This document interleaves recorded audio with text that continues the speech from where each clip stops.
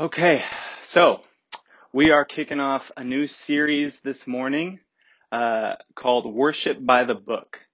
And we are taking a survey through the book of Psalms just to see what the contours, what the expanse is, the ups and the downs of an actual relationship with our holy God, what it looks like. At the risk of embarrassing myself, I'm going to give you just a little I just want to shift our focus a little bit into what the kind of book we're actually looking at is. The Psalms have been used by Christians since Christianity began 2,000 years ago. They were also used, of course, by Israel for corporate worship. And this carries through to today. In fact, after the sermon, we're going to sing a song that actually incorporates the words of the psalm we're looking at this morning, which is Psalm 1. But just to give you a reminder of that, you don't really have to go far before you find a psalm that you've sung before and that you probably remember way back, either the first time you became a Christian, the music you discovered, or if you grew up in the church, the music you sang in children's ministry. Here we go. You ready? Bless the Lord, my soul, and all that is within me. Bless his holy name. Yes. Or, create in me a clean heart, oh God, and renew a right spirit within me. Come on. And then if you go back to the early Calvary Chapel days, you've got Chuck Smith singing in his deep voice, behold how good and how pleasant it is for brethren to dwell together. So good, so memorable. And we have to remember that the Psalms were originally created, written, composed, arranged for that purpose. Now, of course, that may have been how they were originally intended, originally written, but with exile, with the destruction of Jerusalem multiple times, with God's people being scattered throughout the nations, the Psalms took a different turn as far as how they've been utilized. And of course, they became a guide for personal devotion, for personal prayer. And of course, they're also a scriptural resource for the divine words of God speaking into our present circumstances.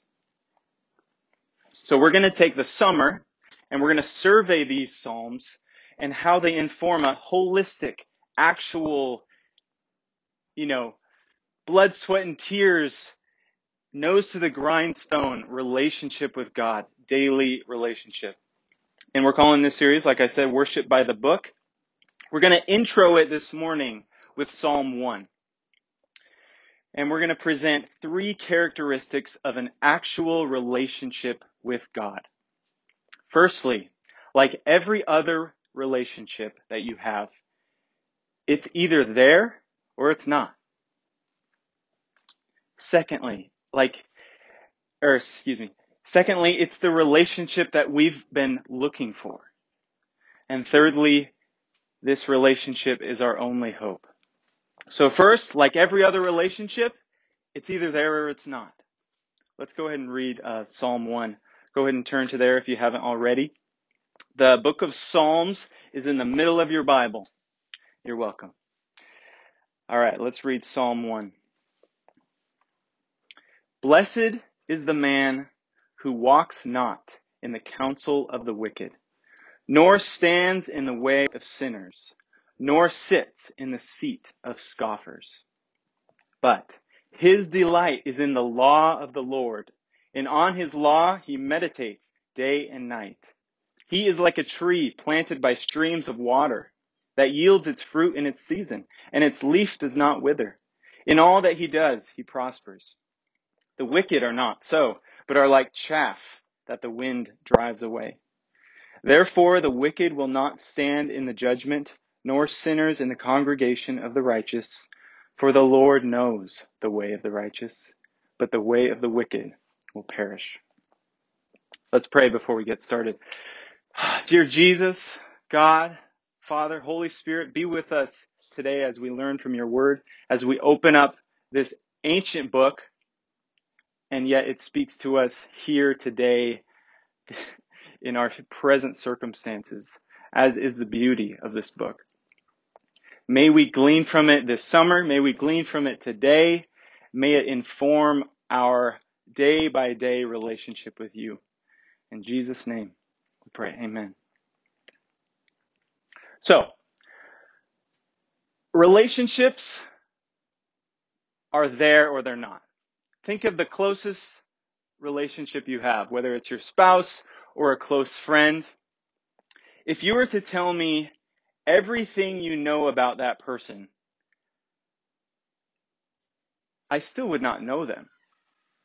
I still would not actually have a relationship with them. It's either there or it's not. I would have to meet them. I would have to converse with them. We would have to have back and forth conversation. And we're going to look at Psalm 1 this morning that informs the rest of the Psalter in how a relationship with the holy God meets a sinful, broken humanity. Now, Psalm 1 is an intro psalm. Many manuscripts actually don't have a number on it, which seems to indicate that it's actually to be understood as an introduction to the entire book of Psalms. Now, there's many, many types of psalms, one of which is called a wisdom psalm. And a wisdom psalm like this one presents two ways. So in this case, it's the way of the wicked or the way of the righteous. It presents a fork in the road for us to decide, okay, which direction do I go and which one is the wise choice? So notice here in verse 1 and 2, the contrast between the two parties. So blessed is the man who walks not in the counsel of the wicked, nor stands in the way of sinners, nor sits in the seat of scoffers. But here's the other direction you can go. His delight is in the law of the Lord, and on his law he meditates day and night. So notice that this contrast between the way of the righteous and the way of the wicked is not necessarily behavioral at its root. It's time spent. Where is the person spending their time, and with whom? Are they spending their time in the counsel of the wicked, or in the way of sinners, or in the seat of scoffers? Or are they delighting in the law of the Lord, meditating on it day and night? So it's a contrast between relationships. And the relational language of this psalm continues at the end in verse 6 when it says, "The Lord knows the way of the righteous." Our God is big on relationship. Jesus is big on relationship. In Matthew 7, when Jesus sort of delineates, who's going to be with him in eternity and who's not, some of the people that won't be with him say, well, we did all this amazing stuff in your name, Jesus. What's the deal? And he says, depart from me, for I never knew you. That's the core. That's the foundation. That's the root of this for us as believers in Jesus. So like I said, any relationship we have, it's either there or it's not. I might say about that person you tell me about, when I meet them, I might say, wow, I feel like I already know you. But it takes actual conversation to know someone. You can't ever claim to know anyone without having actually spoken to them. So this person doesn't just avoid bad people. He or she spends time listening, reading, delighting in the law of God. And that word law can mean one of two things or both. It can mean the capital L, Torah, the first 5 books of the Old Testament, or it can mean a general instruction from God. And like I said before, since this seems to be an introductory psalm to the rest of the psalms, I would suggest the psalmist is also talking about the rest of the Psalter, setting the stage for the collection of psalms to come, that we might delight in them, that we might spend time in them, that they might actually inform this relationship that we have with God through Christ. Now, this person, it says, meditates day and night. And that's what's called a merism, where, in another place in Scripture, God says he will separate us from our sin as far as the east is from the west. And really what we're talking about is the chasm, the difference. And day and night is the same. It's not like this person has a reminder in their phone to, check the word at 8 a.m. and 8 p.m. This is just all day. That we are delighting in God's words all day long. Why? Because we know God. Because we know him. This person is in constant conversation with God because he knows God. Many of us right now, we are listening to a lot of voices. We are consuming a lot of information. We're reading a lot of articles, a lot of blogs, watching a lot of videos, films, documentaries right now. And all of this is good and is necessary to be educated about what's going on in our city, in our country, and even in our own hearts. Things we might be blind to. However, many of us, myself included, have only furthered our addiction to our phones, to the news, and to social media. And I've been convicted of this the last few days, that I am a finite human being, that I only have limited emotional, mental, physical resources.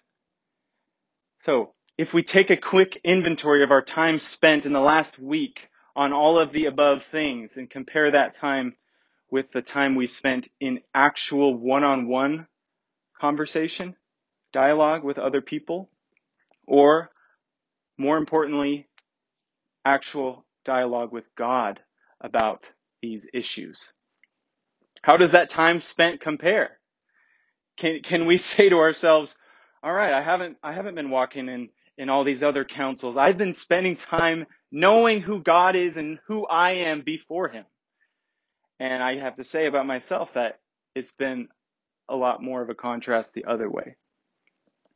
So all I'm asking of myself is that I slow down enough to recognize my limits and how much I can reasonably consume, and to supplement that time with what we also need desperately, which is one-on-one conversation with other people, of course, but also life-giving time with God, hearing his words.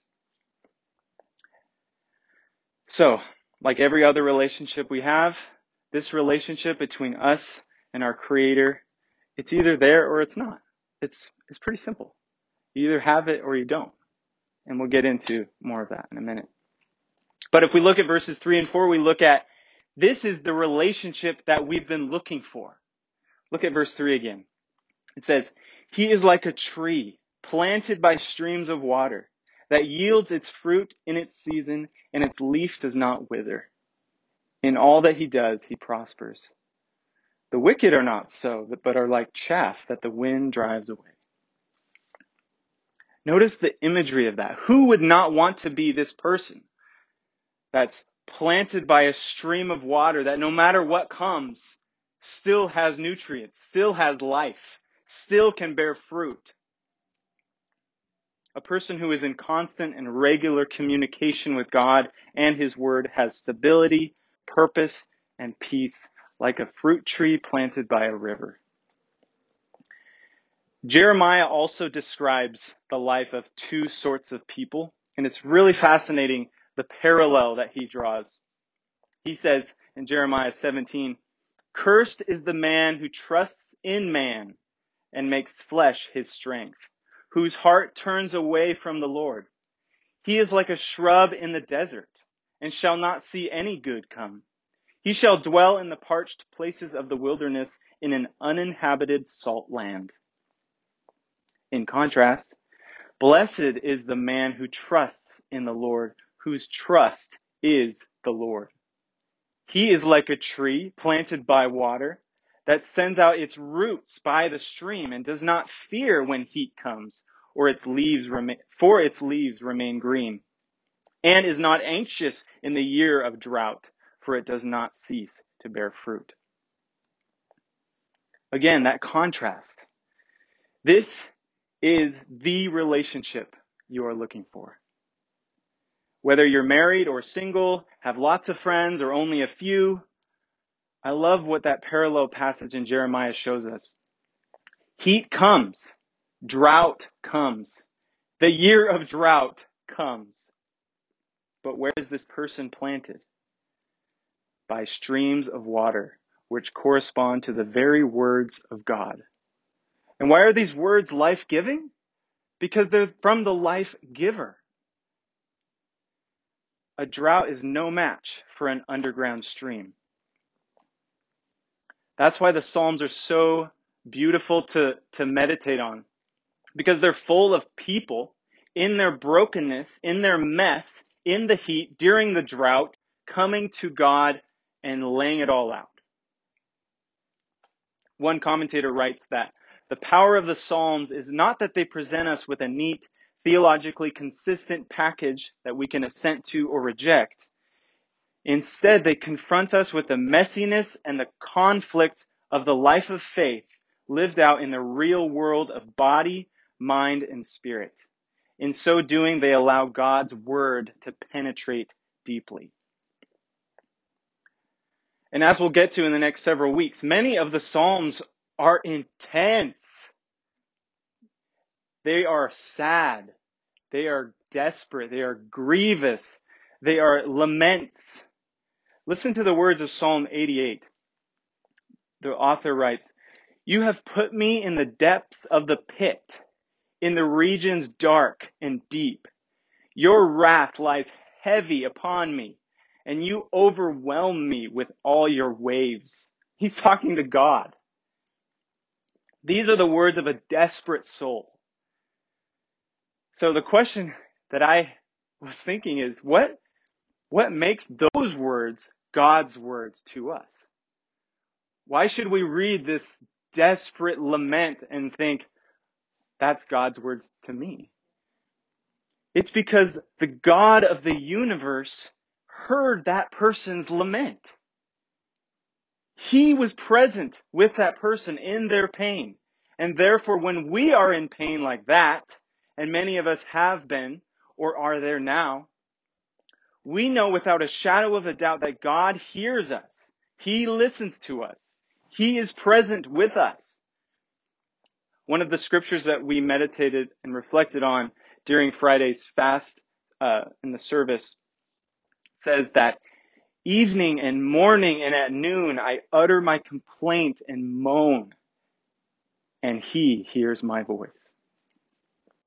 The Psalms are the easiest place to connect what you're actually going through with what God is actually like. The Psalms show us that tough things are not only okay to pray, but that God wants to hear it. Are you wanting to express your gratitude to God? There's a psalm for that. Are you furious at injustice, whether directed at you or at somebody else? There's a psalm for that. Are you angry at God? There's a psalm for that. You know, I've had a few solid, I'd say, genuine panic attacks in my life. And one of them was during college. I was in my bedroom, and I was right in the middle of one of the biggest lessons God has taught me in my life is that I can make a decision. I'm historically very indecisive. And so when I got to college, I realized, wow, I'm actually making some of the first actual decisions of my life.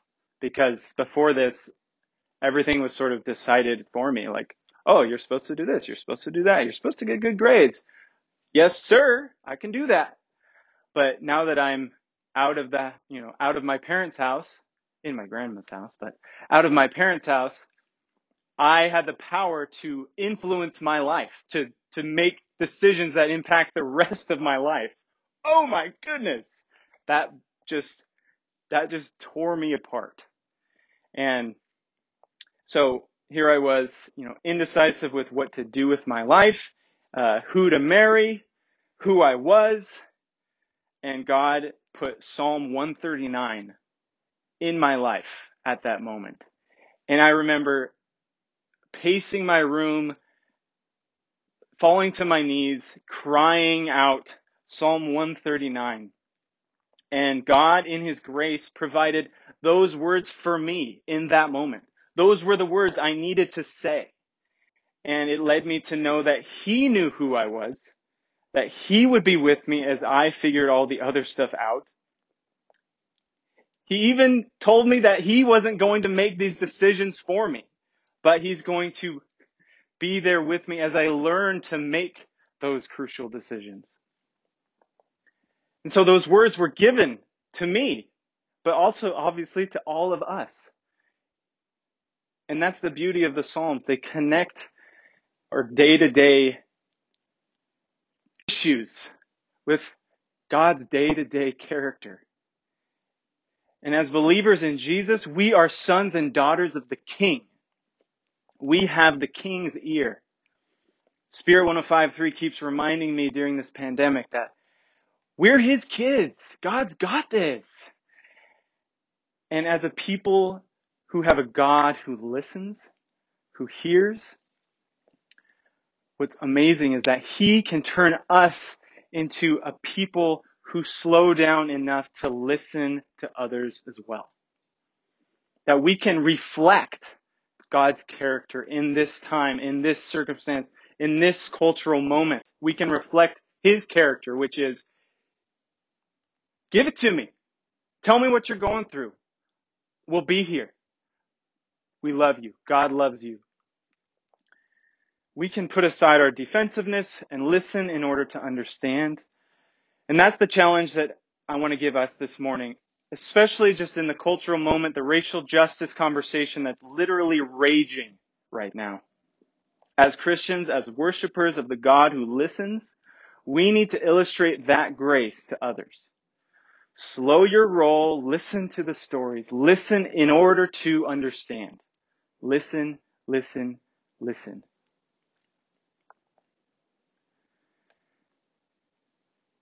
This is the relationship we've all been looking for. And moving into verse 5, this is the relationship that is our only hope. Verse 5, therefore, the wicked will not stand in the judgment, nor sinners in the congregation of the righteous. For the Lord knows the way of the righteous, but the way of the wicked will perish. Hope is at the root of everything we do or don't do as humans. We're seeing that play out just a block from our church. One group hopes to create a utopia here on earth. Another group hopes to get back to the good old days. But neither is ultimately true. Our one hope lies in this one relationship. We can't forget that Jesus said He is preparing a place for us. That Paul said that we are citizens of another kingdom. That the author of Hebrews says that we are strangers and exiles here on earth. Does that mean we don't strive for justice while we're here? Not at all. During Israel's exile in Babylon, which was a pagan kingdom, God calls them to seek the welfare of that city. And that's what we're called to do here in Seattle, here in Capitol Hill, in America. But America is not heaven, and it never was, and it never will be. Jesus said that this is eternal life, that they know you, the only true God, and Jesus Christ, whom you have sent. This isn't a slap a smile on it relationship. This is not a pretend everything is okay relationship. Back when I was having my college panic attacks, I did have my future wife, Anna, who was one of the solid rock relationships and friends at the time that God had provided for me. And she wrote something, and I don't know if it was, she took it from something. Obviously, she took it from Winnie the Pooh, but in her emails, she would write, "Your friend for all times, the highs and the lows, the ups and the downs, the heres and the theirs, the nears and the fars, the heffalumps and woozles." Signed, Anna. I know, that's super cute, but that is the relationship we have with God. That He is here for all times, the highs and the lows, the ups and the downs, the nears and the fars, the heres and the theirs, the heffalumps and woozles. An actual, full-bodied, genuine ups and downs relationship with God through Jesus Christ is our only hope. If you don't yet enjoy that actual relationship with God, just know this, that Jesus Christ came to earth. He lived the life we could not live. He died the death that we deserved. He was raised from the dead so that you could be reconciled to God, your Creator, and enjoy the relationship that you actually need and is your only hope. Please respond to that invitation today. It is open. It's an open invitation. Jesus has paid it all. He has paid the price. And if you have a relationship with Jesus, but you've been distant, or maybe just recently distant, Jesus is like the friend you can pick right back up with like nothing ever happened. He isn't passively aggressively scrolling your Facebook page, wondering when you're going to reach out to him. He's just there. A psalm simply means, the word psalm simply means a composition arranged to a musical instrument. But the Hebrew Bible titles the book of Psalms with the word Tehillim, which is praises. Which is interesting because if you read the first half of the book of Psalms, there's a lot of laments.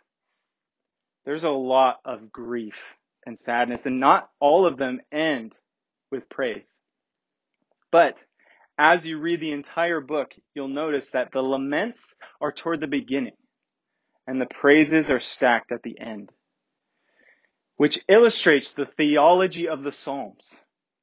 We are moving from lament to praise. This life, this world is full of sadness, of injustice, and of grief. And God wants to hear it all because He is present through it all. In Jesus, He experienced the gamut of all of it. He doesn't want us to stuff it. He wants us to acknowledge it. And then and only then can we move on to praise. And we'll be praising Him and knowing Him for all of eternity because of Jesus. Amen? Amen. Let's pray. Father, thank you that you are a gracious Father, that you love us like we are, and we are your kids.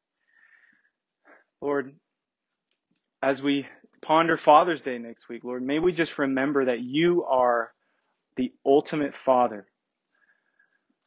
Lord, that you love us so, so much. Lord, may we receive that and know that, and then extend that same love outward.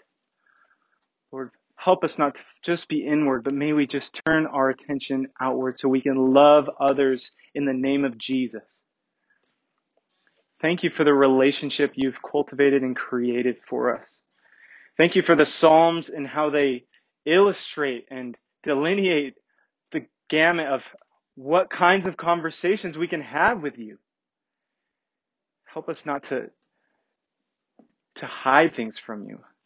Help us not to try and process things apart from you. Lord, help us to bring everything to you. Everything. Because we are yours. Jesus, you have purchased us with your body, with your death. You purchased us. We are yours. Lord, may we live like that as a church body. Lord, bring us together soon. We love you so much. In Jesus' name, amen. All right, we're going to keep worshiping in just 1 minute.